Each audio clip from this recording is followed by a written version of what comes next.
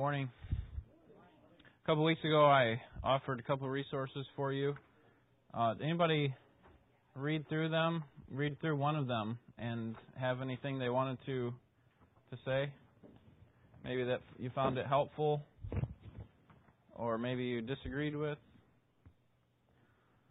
The one is the book on how to hear well, how to listen to sermons, and the other one is on extended memorization of Scripture. Anyone?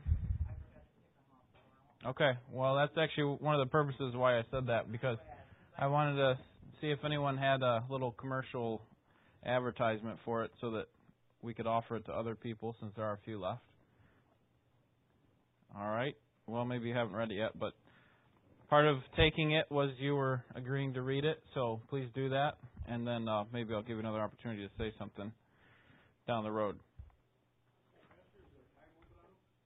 Time limit? Yeah, before you die. So, please read it before you die. Memorization? Yeah. Yeah, it's intense. But helpful just to get some thoughts on how we can be better at hiding God's Word in our heart. Remember that the point of that, Psalm 119:11, is so that we will not sin against God, so that we actually can improve our relationship with God. All right, let me begin with prayer, and then we'll start on today's lesson. Father, we confess to you that we have we are nothing apart from Jesus Christ, and we also confess that even as Christians we stray from you, and we turn from you, and our hearts are drawn away by various lusts. We are enticed by these things, and we turn away from you at times. And so we ask for you to draw us back to yourself. Forgive us for that. Lord, help us to come to you in genuine repentance, wanting to change, and wanting you to cleanse us from all unrighteousness. We pray that you would strengthen us to do that, and also to be able to reflect properly on the topic that we have this morning. And we pray this in Jesus' name. Amen.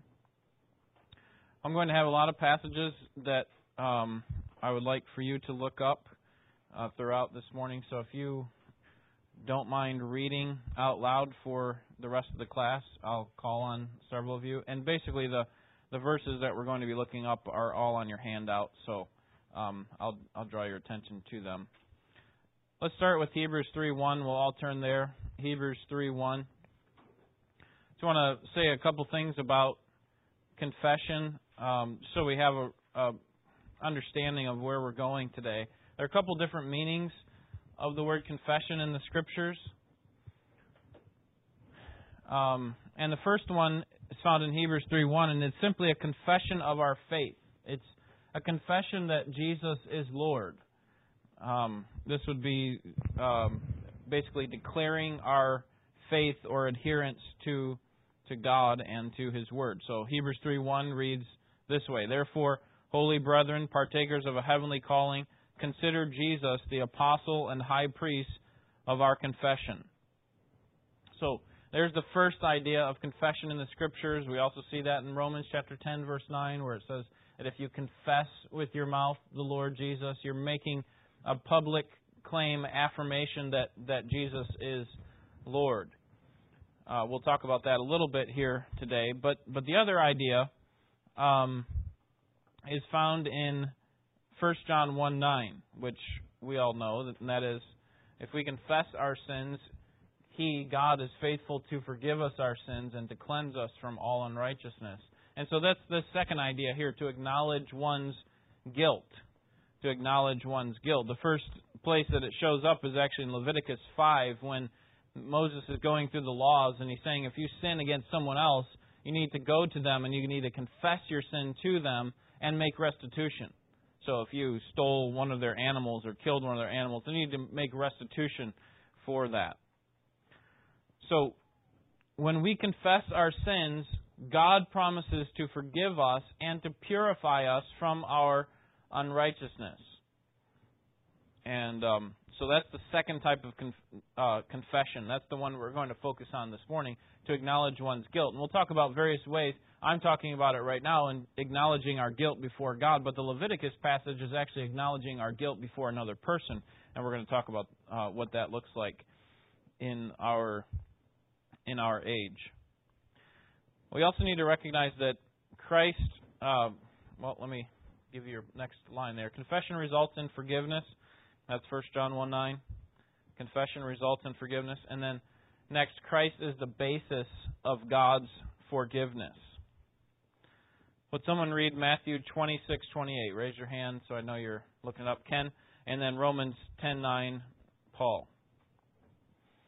Forgiveness is offered to us by God on the sole ground of Christ's work, His perfect life and His satisfactory death.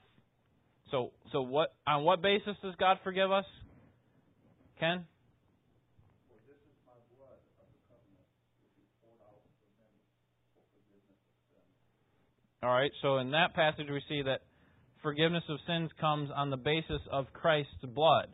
Romans 10:9. And if you confess with your mouth Jesus is Lord, and believe in your heart that God raised Him from the dead, you will be saved. So we have these two ideas of confession here. One is to declare one's faith in Jesus Christ as Lord, and the second is to acknowledge our guilt. And really they're linked. They're linked through Christ and His blood and what His blood does for us. So confession, we need to recognize there's two meanings for it. It results in forgiveness, and its basis is God's forgiveness or Christ's blood. And then number 4 for introductory point, confession must be accompanied by repentance. Would someone look up Ezra 10:11? Ezra 10:11. Bill? And then someone else look up Acts 3:19. Mike. Ezra here makes a confession that is accompanied by repentance. And notice the language or the wording that he uses as he does this. Ezra 10:11. No problem.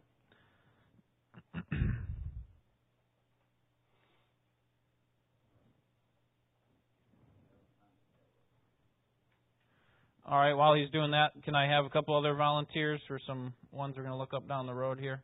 Jennifer, Psalm 51:4. Someone else? 51. Did I write that wrong on the... Sorry, it should be 51:4. Trish, Romans 14:12. Retta, Hebrews 4:11 through 13. So Romans 14:12, Hebrews 4:11 to 13. And then one more. Jonathan, 1 Samuel 16:7. Okay, so Ezra 10:11. Here's what we got to think about: the confession ought to be accompanied by repentance. Still need some time. Ezra, Nehemiah, Esther, Job, Psalm. So a couple before Job there. Mike, you want to read Acts 3:19 for us?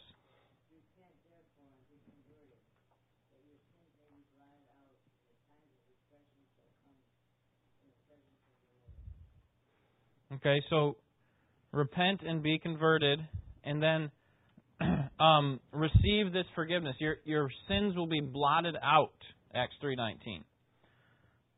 Confession is not genuine unless it's accompanied by a determination to live differently. So it's not enough just to say, I confess my sins, but it actually has to be accompanied by repentance. How's that? Ezra 10:11.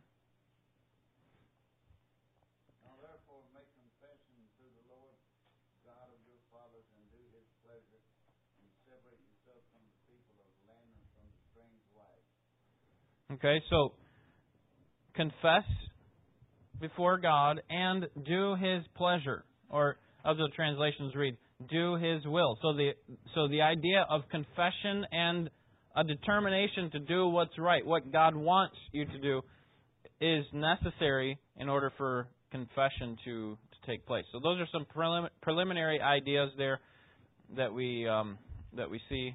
Now we want to answer the question, to whom do we confess, and what should we confess? Okay, number one. We ought to confess our sins to God, and this should be all of our sins. We ought to confess all of our sins to God. Psalm 51:4. Against you only have I sinned and done what is evil in your sight, so that you may be justified in your words and blameless in your judgment. Anyone know what's going on in Psalm 51? David's repenting for what? Okay, so David sins against Bathsheba, and did he sin against anybody else? He sins against God. Did he sin against Uriah? Anybody else? Maybe the nation? You know, the nation of Israel? Certainly against was it Joab, his military leader? By basically putting him in a position where he had to kill Uriah. Well, he didn't have to, but he chose to. But David sins against all of these people, most notably Bathsheba and Uriah. And what does it say there again? What's the beginning of the verse? Here's David to God. Against you and you only. Could you imagine what Bathsheba and Uriah might think if they had heard him pray that? What do you mean you just sinned against God? And yet the point is every time we sin, God is always the most offended party. And that every sin is ultimately a sin against God. And so when it comes to confession, we ought to confess our sins, every one of our sins, to God. And this comes from a biblical understanding of sin. When the Bible speaks of sin, it does not mean just wrongdoing in abstract terms. No, sin is always against a perfectly holy God. Romans 3 calls it falling short of God's glory. That sin is self-worship. It's treachery, rebellion against God. It's dethroning of the sovereign God, putting ourselves in His place. And so we need to be honest with God about our sins, as David was when he was confronted with his sins by Nathan. He came to God and he rightly repented to God for what he had done. When we read in Genesis 3 the account of Adam and Eve's sins, we recognize how silly it is for them to hide from God. I mean, how crazy of them that they would think that they could possibly hide from God after they had sinned. But don't we also make the same pathetic attempts to conceal our sins as if our sins are not against God, or as if we can conceal them from Him, hiding behind some image of ourselves that we have created, as if God doesn't know or we don't want to address it with Him. See, God knows what's going on, and we always must be confessing our sins to God. Not only does God know us as we are right now, but one day we're going to be made known as we are. And so, while we may attempt to cover our sins in this life, any hypocrisy that we have will be exposed. Would someone read, whoever found Romans 14:12?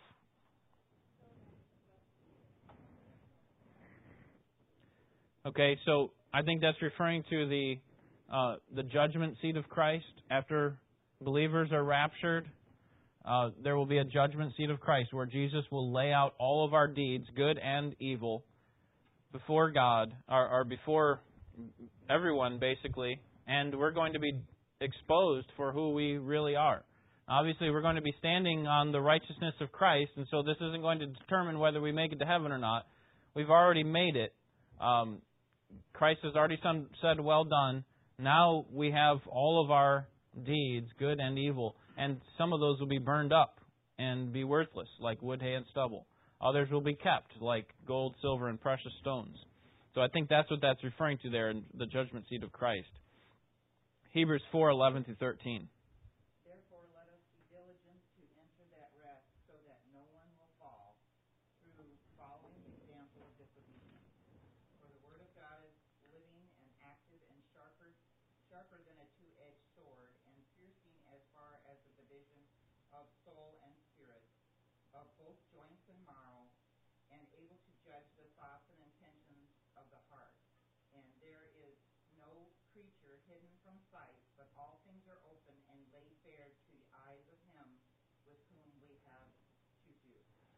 All right, all things are open and laid bare before God. He knows exactly what is going on. When was the last time you were able to read without glasses, Retta? 16? Many Yeah. years ago. Great. Yes. All right, 1 Samuel 16:7. But the Lord said to Samuel, do not look at his appearance or at the height of his stature, because I have rejected him. For God sees not as man sees, for man looks at the outward appearance, but the Lord looks at the heart. All right. So each of us will give an account of himself before God. God sees it all. Everything is laid bare before God. And God looks on, man looks on the outward appearance, but God looks on the heart. So we can't hide our sins from God. And a proper relationship as a believer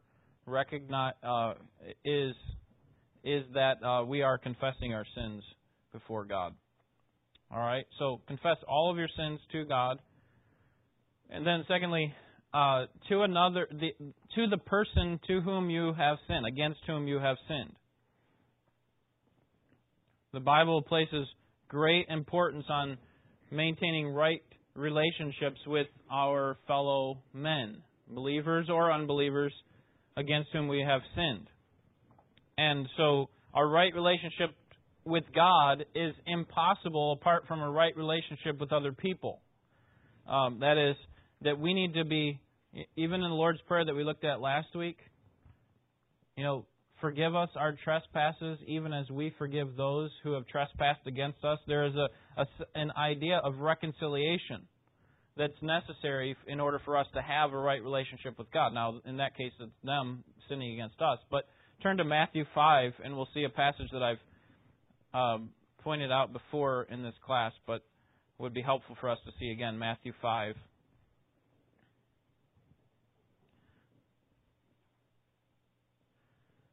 (23 and 24).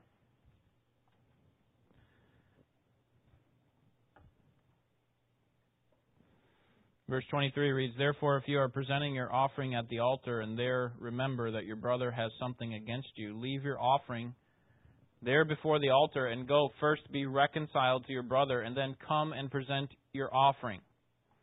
That is, being reconciled to other believers is so important that it would be necessary for us to leave the very worship of God. Why would that be? Why would it be important enough for us to leave the very worship of God? What does worship kind of assume? Right, 1 John speaks of that very clearly. What does worship assume?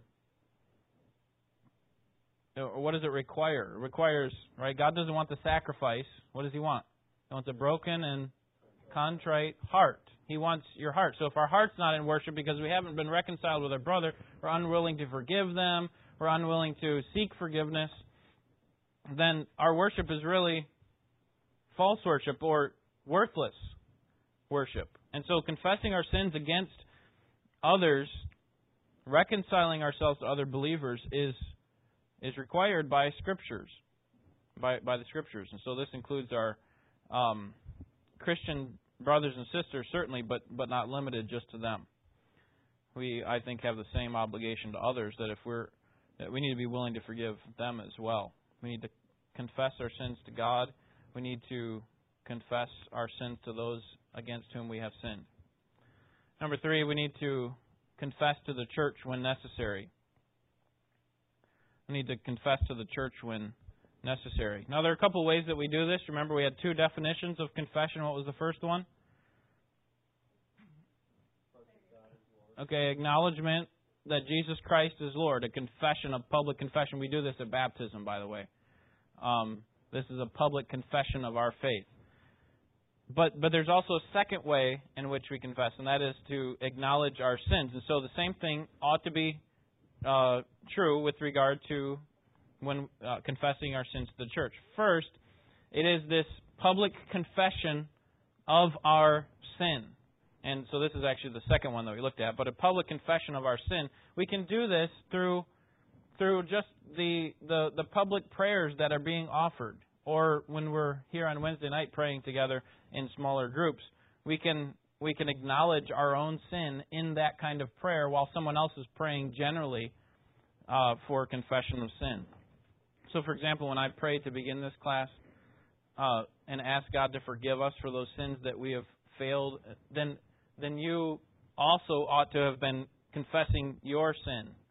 I don't come up here and publicly confess specific sins that we have done, but as we publicly confess, as someone prays in that way, we ought to be agreeing with that and acknowledging our guilt before God in a public sort of way.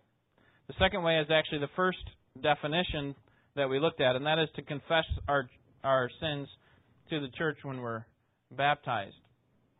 So in Mark chapter 1, you're in Matthew, so probably wouldn't be bad for us to turn there to Mark chapter 1, verses 4 and 5. We first see confession associated with baptism here in the work of John the Baptist.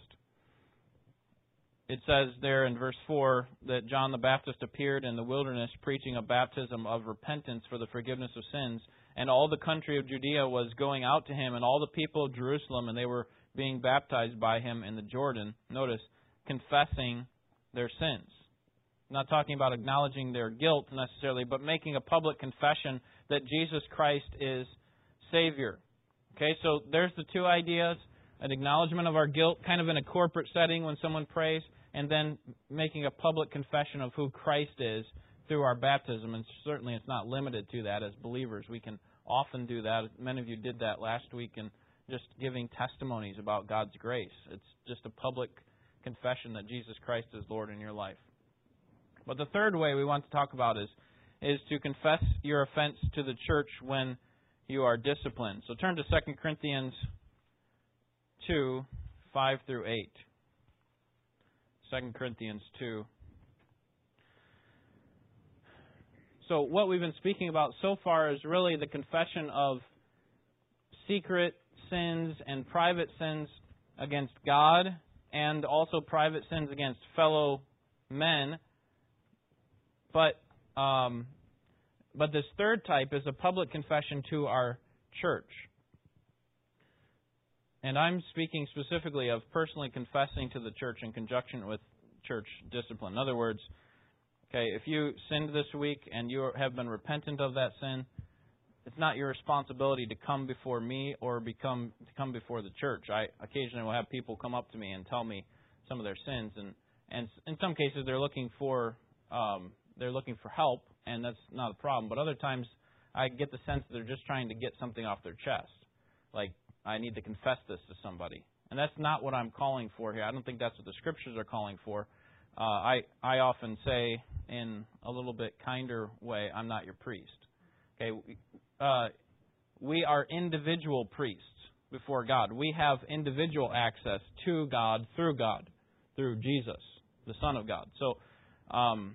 So you don't have to come to a person to somehow be made right with God. You can be made right with God, to God. Now, obviously, if you sinned against a person, here's where it comes in. To the degree of people that you've sinned against, that's the degree of the confession that needs to be made. So if I've sinned against my wife, I don't need to come to all of you and confess my sin against my wife.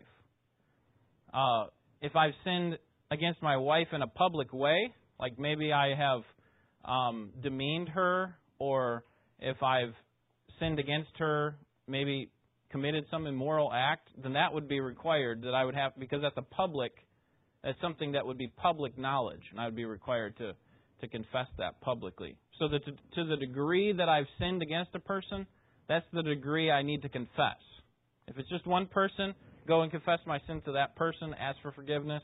If I've sinned against multiple people, then I need to confess it to them. If I've sinned against the church, and here's where church discipline comes into play. It's going to be obvious when it's necessary to confess your sin before the church. You don't just come up and say, I really need to get this off my chest. I've been having bad thoughts about some of the people here in this church. And that's the thing that you've sinned against God. You've actually not sinned against that other person because they don't even know you're having those bad thoughts about them. Okay, so So obviously get that right before God. Start living properly. Stop having those kinds of thoughts and start having proper thoughts and serving these people.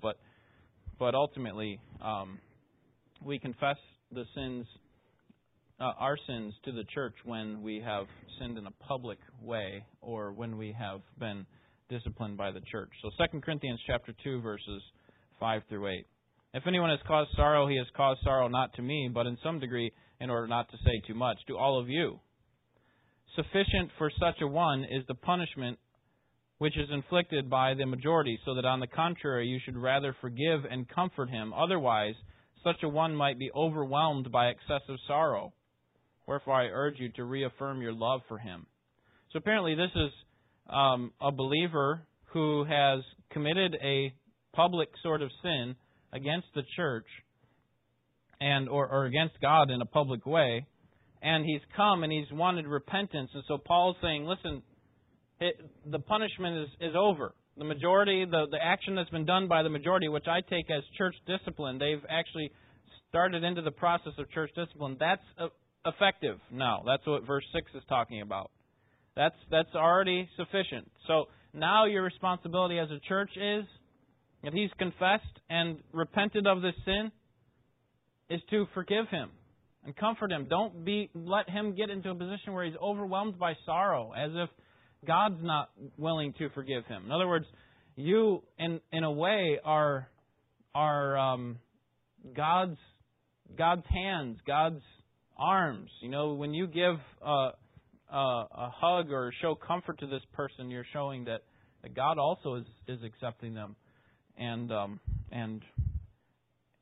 forgiving them. So we ought to be representatives of God in that way by responding in love and in comfort. And while this kind of confession to the church may be painful, it will bring blessing. It does bring blessing to the church and to the offender. Ultimately, it brings glory to a gracious and compassionate God, because the church takes sin seriously, and the offender appropriately handles it, and the church does as well. And so, I think that's the extent of our public confession of our sin, at least in a corporate way. So I'm going to see if you have questions here, but let me get to the next one here, and that is to another Christian for accountability. So James 5:16, perhaps you're familiar with that one. That's one that's used often when we talk about confession, but it says, confess your sins to one another. Here, I think it's speaking of someone with whom you would have a relationship with, in which you could express some of the things that are going on in your life and then be able to use them as accountability. John Calvin, this is a paraphrase of what he said. He says, if in your desire to please God, you think confessing to someone else would be helpful, then do so. Okay, so if you're trying to have a right relationship with God, and it would be helpful for you to confess your sins to someone else to make sure that you're being accountable, then do that. And this could be a powerful tool for overcoming repeated and stubborn sins. And I actually recommend this for those who have been in some of these addictive type sins. Some that have been the pattern type sins that have been going on for a while, and now you're turning from them finally. And I recommend that there is an accountability relationship there, because sometimes we can get to a place where we kind of muffle the sound of God's voice. The Word of God doesn't have as much of a grip, and so if your fear of God fails to keep you from your habitual sin, then maybe add the fear of your friends. And that shouldn't be the ultimate thing that you're driven by, is whether or not your friends are going to be, disgusted with you or frustrated with you. That shouldn't be ultimate. But if you need that at the beginning, as you're starting to turn from that, do that. Seriously, that is very helpful. And I think that's what James has in mind. Confess your sins to one another in that way. Have an accountability relationship. This type of relationship is not easy because we don't want to think about our sins in that way. We don't want to be humbled by someone else seeing us as we really are. But it's very beneficial, especially when we're our feet are in the miry clay. We need to be brought up onto the solid ground. And I think any Christian here would be happy to engage in that type of relationship with you, because they're on the same path as you. They want to see God glorified in their life. They want to see this sin eradicated from their life, and so they recognize that, no one of us is superior to the other as far as our standing before God, and so we're happy to say, listen, we're in this battle together. We get wounded and we need some help standing up and to keep fighting, and so it would be good to link arms with somebody with whom you trust. And so a few words of advice regarding confessing to other believers. First, most of our daily non-habitual sins can be handled adequately with private confession to God. So don't get into a relationship in order to just kind of vent, as the psychological world would say. Just to get this off of your chest type idea. Don't get into that kind of relationship to commiserate with other people so that they kind of feel your weight. Galatians 6, in fact, turn there, Galatians 6, a couple books toward the back of your Bible. Galatians 6, 1 and 2 talk about bearing your own burdens. Actually, verse 5 reads, "For each one will bear his own load." I think there's a responsibility for each of us to take care of our own. To take care of our own weight. Don't keep passing all of our stuff on to other people. So there's a sense in which we don't need to just keep dumping stuff on other people. But there's also a sense in which we need to carry the load of others. Verse 2, bear one another's burdens and thereby fulfill the law of Christ. So when I preached through this, I said there's two things that we should do. Is we should carry our own load and help carry the load of others. And as we're doing that as a group, then we'll kind of shore up all of the people who are just kind of out there and not getting recognized or not getting cared for. So most of your daily non-habitual sins can be handled in private confession to God. So don't get into relationships in order to kind of dump off all your problems onto someone else. Handle the problems that you can. Secondly, beware of confessing something that releases you but hurts someone else in the process. Okay, so maybe it's kind of a veiled confession in order to bring up some problems with someone else. Okay, be very careful about that. And then third, pick someone whom you would trust, and we'll talk about this more later when we talk about kind of choosing accountability partners. All right. I've said a lot so far. Do you have any questions or comments? Greg. Oh, I'm just glad I don't have to go to the priest in the special box anymore. Yeah. How many of you have done that before? Okay, lots of you. I haven't, but seen it on TV, so I know it's real. Everything on TV is real, right?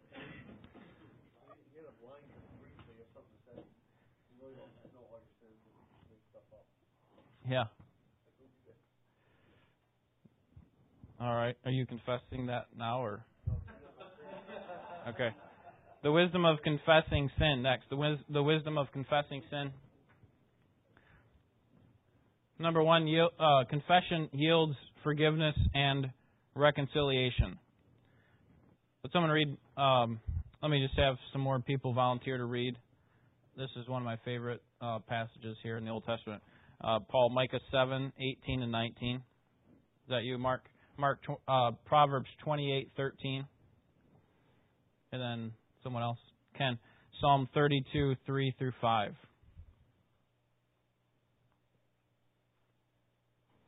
Okay, so as we saw in 1 John 1:9, we need to uncover our sins so that God will forgive them. If you confess your sins, He is faithful and just to forgive you of your sins and to cleanse you from all unrighteousness. Micah 7, 18 and 19.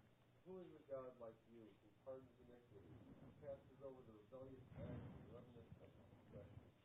It is not retained his anger forever, because He will again have compassion on us. He will lead our iniquities underfoot and tread our iniquities underfoot. Yes, He will cast all their sins into the depth of the sea. All right. Aren't you thankful that we have a God like that? He doesn't remember our sins forever. He's quick to love us, slow to anger. That's the God that we serve. And why would we not want to confess our sins to a God who lovingly wants to forgive us? All right. Confession also, secondly, enables us to prosper. Proverbs 28:13.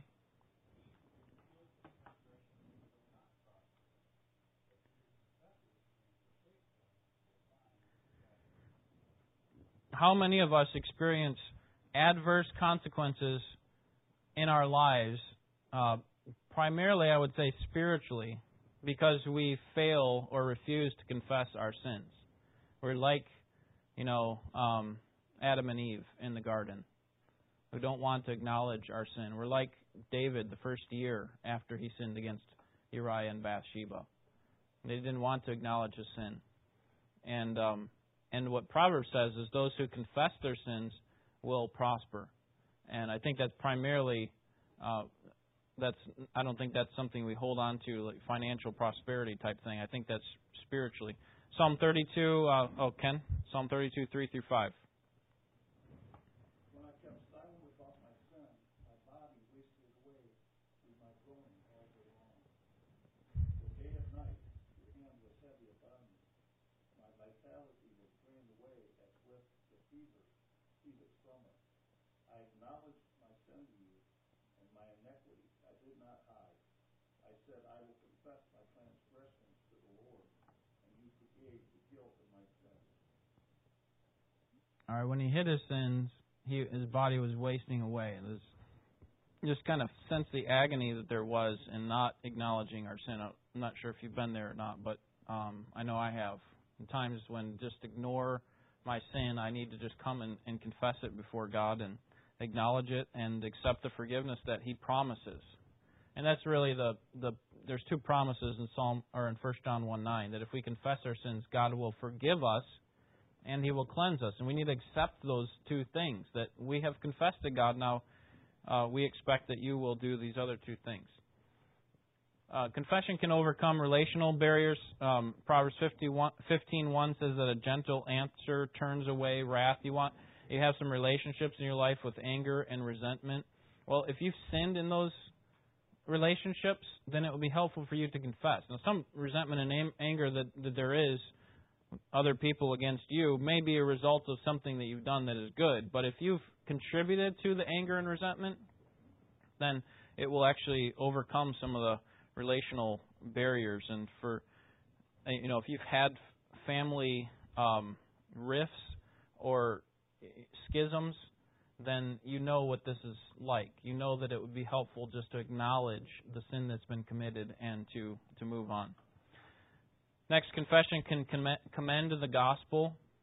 It is unusual for people to acknowledge their sin, to humbly acknowledge that they've sinned against another person or against God. And so this can be a powerful testimony to the life of Christ within us.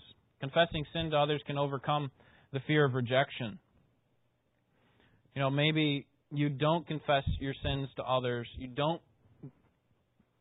You are not reconciled to other people because you're fearful of their rejection of you. Like, if they know what you've done, if you come and say it to them and acknowledge it, maybe they'll miss it somehow.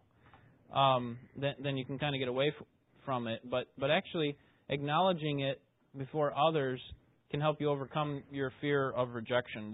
They too struggle with sin. Maybe a different kind than you, maybe the same kind as you. But the point is that other people, believers, are going to recognize this and happily be willing to forgive. Confession can help overcome sin. Hiding our sin prevents other Christians from caring for us. If we kind of carry around this air of perfection or, kind of want to try to give the impression that we don't struggle at all, then we actually do harm, I think, to our own spiritual life. We probably actually feed the fuel of our own pride.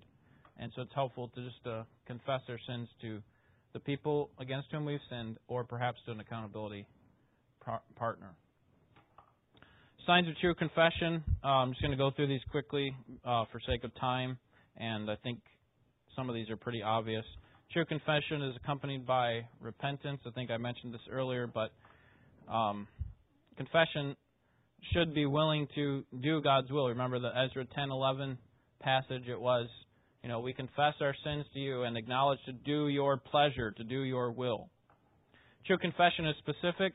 Leviticus 5 is where I alluded to when we first started, that the offender does not necessarily have to give every detail, but must be specific enough to clarify the nature of the sin against the other person.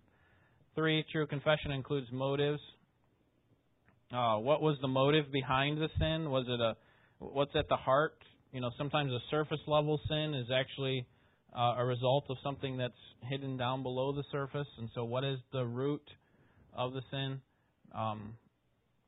Is it a pride issue? Is it a jealousy issue? What is it? True confession is accompanied by godly sorrow. 2 Corinthians 7:10.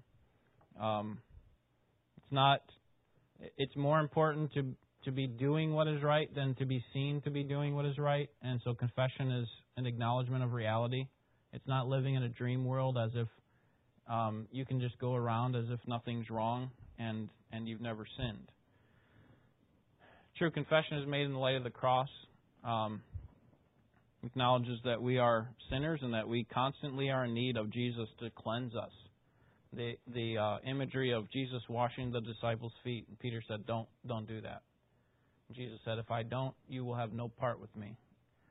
And Peter said, "Well, then wash all of me." And he says, "No, I don't need to wash all of you. You've already been washed. You just need your feet cleansed." And I think there's a parallel there to our confession of sins, that if we're not going to have our sins confessed, then we can have no part with Christ. And it's not that we need a brand new cleansing all over again, a full cleansing, a regeneration to happen again.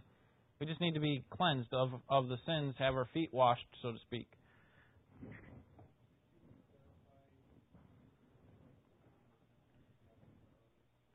Yeah, let's turn to Romans 7. That's a good question. Romans 7. Oh, that's not the one I'm looking for.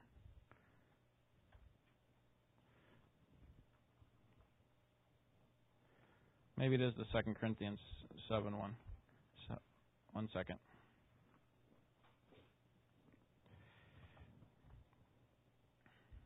Okay, yeah, turn to 2 Corinthians 7:10. Romans 7 is where Paul says, I don't do what I'm supposed to do, and the thing that I want to do, I don't do, and so on. He said, I know that there's sin living within me. And but here's the one that I passed over, but it would be good for us to look at this. 2 Corinthians 7:10. For the sorrow that is according to the will of God produces a repentance without regret, leading to salvation, but the sorrow of the world produces death. So there is a sorrow that people have that even unbelievers have. They have a sorrow, but it doesn't lead to genuine repentance. So genuine sorrow, genuine confession of sin is going to lead to genuine repentance, which is a changing. It's not just a changing of action, but it's a changing of thought about that sin. It's stop doing what is wrong and start doing what is right. It's what Paul talks about when he says put off and put on. It's not enough for us to just stop doing, stop saying evil things, stop having unwholesome words come out of our mouth, but also speak the truth to one another in love. So it's a replacement sort of thing where we put the old away and put on the new. Does that help? So it's a repentance. That's what repentance is. It's a turning from sin to God. It's a changing of our thoughts. It's a submission of ourselves to God. All right. Confession is required on the back page. Should be ongoing, should be immediate, and should precede the Lord's Supper. So 1 Corinthians 11 talks about examining yourself before you eat of the Lord's table, so that you do not that you do not, I forget what the language is there, but I was going to say degrade, but kind of diminish the Lord's Supper, diminish the picture that's there. So it's ongoing, meaning that, we shouldn't be going long periods of time thinking, I haven't sinned. We should be constantly confessing. When we confessing our sins, when we pray to God, we ought to be confessing our sins. And ought to be immediate. The idea of that is when we sin against and we know about it, then we ought to go to that person, ask for forgiveness. Go to God. Against you only have I sinned. All right, accountability. Let me just say a few things about this because I mentioned this earlier. You're looking for an accountability partner. Several questions there on your handout. Look for someone who loves the Word of God and carefully handles it. Look for someone of the same gender so that you're not tempted to fall into sin unless, obviously, it's your spouse. Then that would be fine to have an accountability relationship with him or her. Look for someone who has a biblical view of sin and is neither shocked by it nor is unwilling to rebuke you when you need to be rebuked. When I think of relationships, accountability relationships, I think of the three things that Paul mentions in 1 Timothy 5. He says, if they're discouraged, then encourage them. If they're weak, then help them. If they're unruly, then warn them. Admonish the unruly. And I think we ought to have that kind of grid when we're thinking about our relationships with other people. Is this something I need to encourage them? They've already turned from their sin and they're repenting, and I just need to encourage them. Is this something that they're not really wanting to repent from? They're just wanting to acknowledge it, but they don't want to repent of it. Well, I need to rebuke them. In that case, it would be helpful to have someone that's willing to do that. Listen carefully to that person. So when you enter into this kind of relationship, listen carefully to them and withhold your counsel until you understand the situation.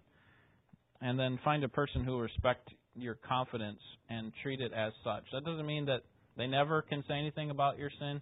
Some cases, it is helpful when you're in that kind of position to talk to other people about it. And obviously, you got to use discretion when to do that. But the kind of relationship that says, you can't ever say this to anybody is not necessarily helpful, because ultimately, what's important is that the truth is effective and that the person is turning. That we both are turning, obviously, in these relationships. So find a person that's going to be helpful in those ways. All right, so maybe when you first thought about the topic of confession, you were thinking of something else, but basically what we have in mind here is confessing that Jesus Christ is Lord. We've all done that at baptism. Okay, we do that constantly when we sing of His praises and we open the Word and acknowledge that He is, the Lord of our church and so on.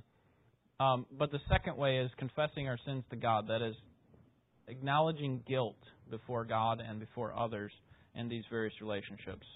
All right, any quick questions or comments? Bill?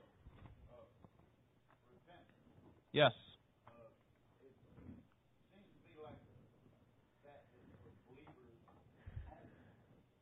Yes. One of the reasons I say that is Paul never said to Philippians, I want you to repent. He said, believe. And I have friends and relatives that say, well, I've repented and been baptized. Now, how do I answer that without offending them, but actually help them? Yeah, those two things are couple. They are linked together. When you see repentance in the Scripture, you also often see believe. You see them connected together. That is, that when a person comes to Christ, it requires both. It requires a repentance of sin and belief that Jesus is Lord. You can't do one without the other. If you're not acknowledging that Jesus is Lord, it's not genuine repentance. Trish?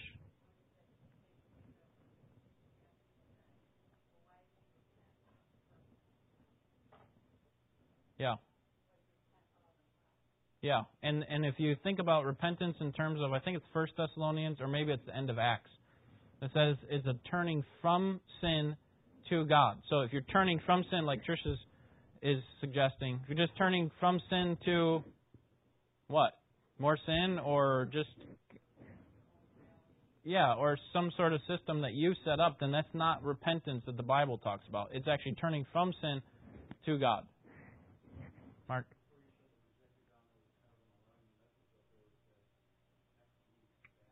Yes. No treats in the morning when we come in. Yes. Next week is fasting week. All right. Ken?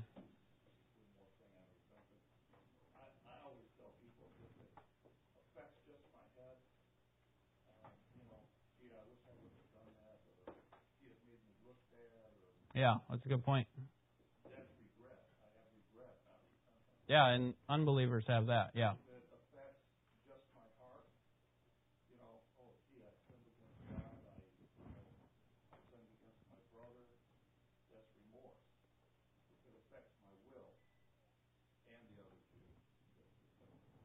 Yeah. It's actually in Ezra 10:11, I think, is a great verse just to put that in perspective. The confession of sin and wanting to do God's pleasure, wanting to do God's will. I think those are inseparably linked together. So, excellent. Thank you. All right, let's pray. We'll be dismissed. Lord, thank you that you forgive sins, and you do it on the basis of Jesus Christ and His finished work. Lord, thank you that we can acknowledge you and come to you with true and genuine worship. May you help us in our relationships to be acknowledging our sins, but ultimately to do it in our relationship with you, that we would be turning from our sins into righteousness, we pray in Jesus' name. Amen.